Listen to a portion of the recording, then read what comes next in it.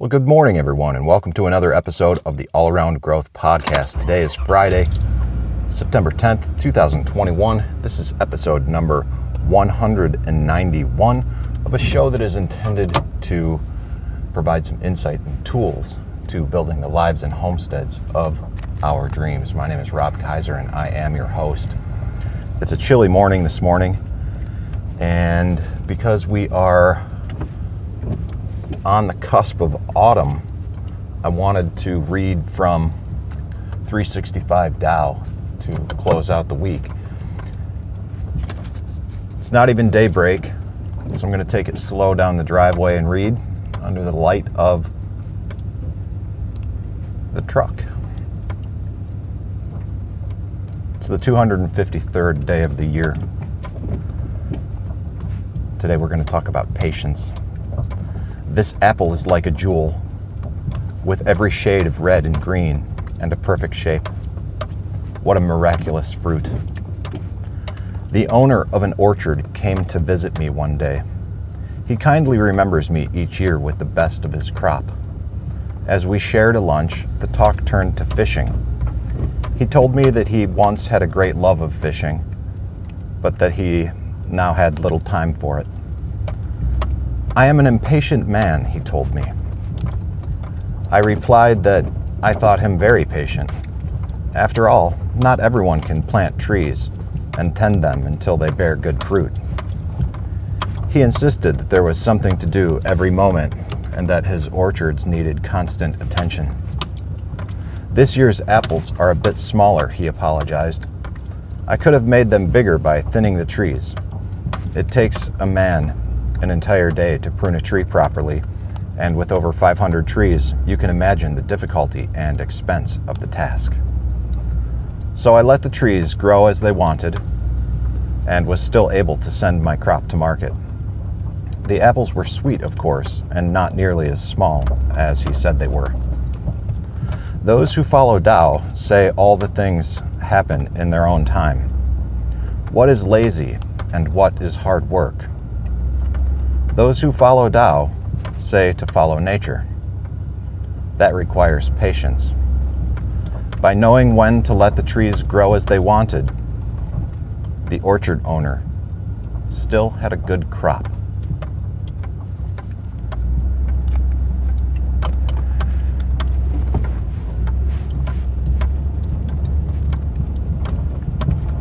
Those who follow Tao say to follow nature.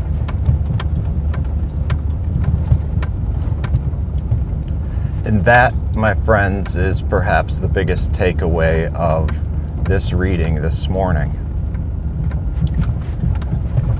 I tuned in yesterday to something Curtis Stone was doing on Telegram. For those of you who don't know who Curtis Stone is, he is someone that I met at the Permaculture Voices conference. I guess I saw some of his talks at the first one, but then actually got to know him a little bit on a more personal level during the second one. And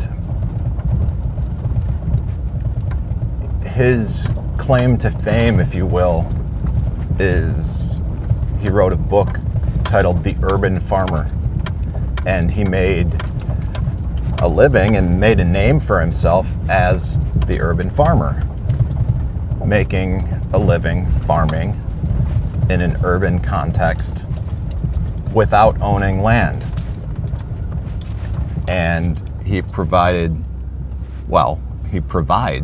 a great framework for people who are interested in farming but don't have the ability or access to land, especially people who are in a suburban or, in his case, an urban setting. Over the past few years, he has shifted gears and went, I don't want to say he went dark. He was still producing a lot of content, but I wasn't following him as much. And the content that I saw was a little bit different. He made a transition from the urban context to a larger scale farm context, market farming and beyond, homesteading. And he's got a channel now called, and he refers to himself as the SHTF farmer, or when the shit hits the fan farmer. And that should provide enough context into the direction that he's taking his work now. And he's got a subscription channel called FromTheField.tv, where he posts all of his own content, and it's a membership-driven platform, and it looks pretty cool. So, you can get an idea of what, some of what it's all about by tuning into his broadcast channel and also his chat. But there was a lengthy streaming session yesterday that he recorded, and luckily I do enough computer work, and some of it is repetitive data entry, and I can listen to things in the background. And if I'm on a computer, I can even watch certain things because our system is slow and we're still waiting for new switches to arrive, because apparently the supplier of, the vendor of our supplier for our internet, or our IT infrastructure supplier or contractor is having some issues. So we've had some switches on order for quite some time, still not here. That should resolve the problem, but nevertheless, until that gets fixed, I still have time to spend engaging in communities like Telegram, or platforms like Telegram and Discord. So as I tuned in and listened to Curtis, he spent some time, especially some time towards the end of his broadcast, talking about how a lot of the problems that we are experiencing societally, culturally, in this day and age are a result of people not following nature. We've created these artificial environments where we live in climate-controlled homes. We walk outside to get into our climate-controlled vehicle to go to a job, oftentimes that's task-oriented or knowledge-oriented, and sit in our climate-controlled offices, having meetings with people we don't necessarily like, talking about things we don't necessarily care about. And we've, outside of the time that we allow ourselves to recreate, we don't really engage in anything resembling a natural environment. I'm very grateful, on the other hand, to say that even though I have embraced aspects of white-collar work over the years, I've always been part of the green industry, and nature has always been a part of my life, which is why I went to this book, 365 Tao, today, and which is why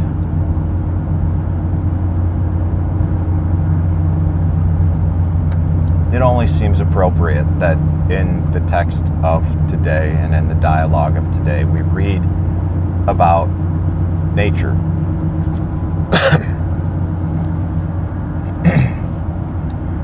In some of the other work of people that I've been following, there's been additional dialogue about nature, the natural life, natural law for that matter. And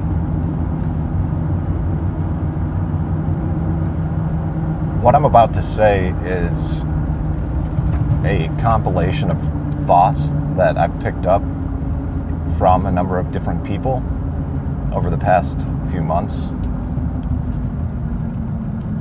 year and a half. And I shared it in the chat with Curtis and everybody else who was in that room, several hundred of us, yesterday. And I felt that when Curtis was talking about nature and our removal from nature, I pointed out that nature abhors a void, and that the spirituality and the growth and development of our spiritual lives is something that has been critical to our human path over time and millennia and cultures everywhere.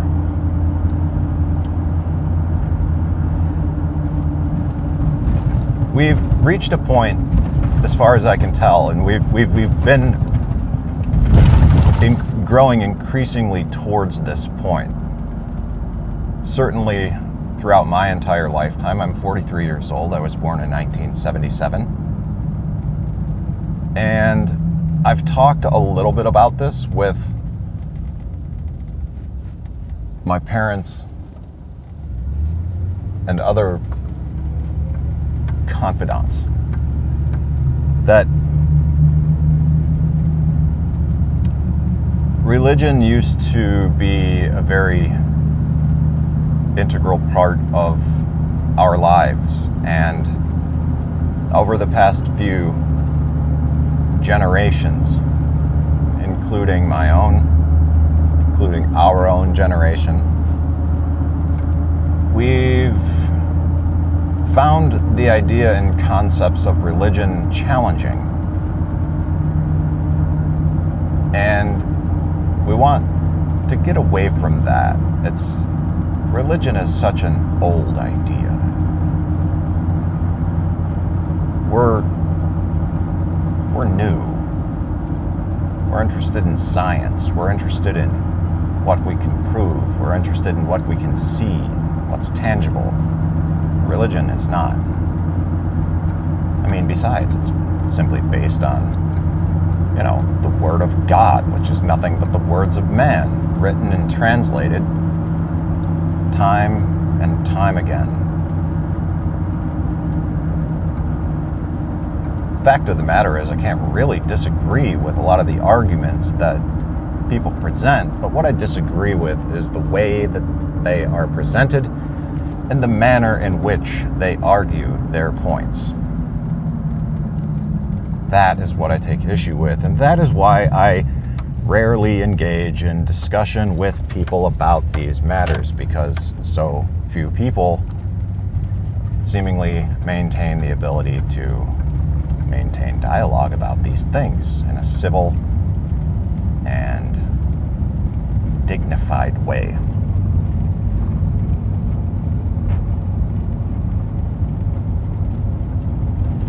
And following nature requires patience. My father, a few weeks ago, maybe not even a week ago, a few days ago rather, told me that he pulled an apple off of the tree I planted many years ago. Trees that he bought, trees that I planted, and now pear trees that I bought and planted. And he's enjoying those fruits, and Those fruits are bringing back memories of him and from him. Memories from when I was a child, eating pear trees, eating pears off the tree that grew in the yard where my parents lived when I was a baby. And now, as my parents care for their grandchildren, he finds himself sharing pears with his granddaughter. I am a follower of Tao. I encourage following nature. I'm learning what it takes to be patient. And when the author of the book Dengming Tao writes, by knowing when to let the trees grow as they wanted, the orchard owner still has a good crop. We can even think back to some permaculture principles, things that Mark Shepard from New Forest Farm talks about, STUN methodology, sheer, total, utter neglect, or strategic total, utter neglect, as others have said, with regard to how they maintain their plants. They don't grow optimally, but because they provide for us, they grow and produce. We let them grow as they want. We still provide good crops. So be strategic with your utter neglect in certain aspects of your lives. Be strategic in how you determine what is lazy and what is hard work.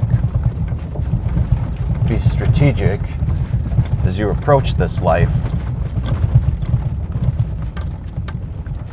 and be patient as you try to understand what it takes to learn patience.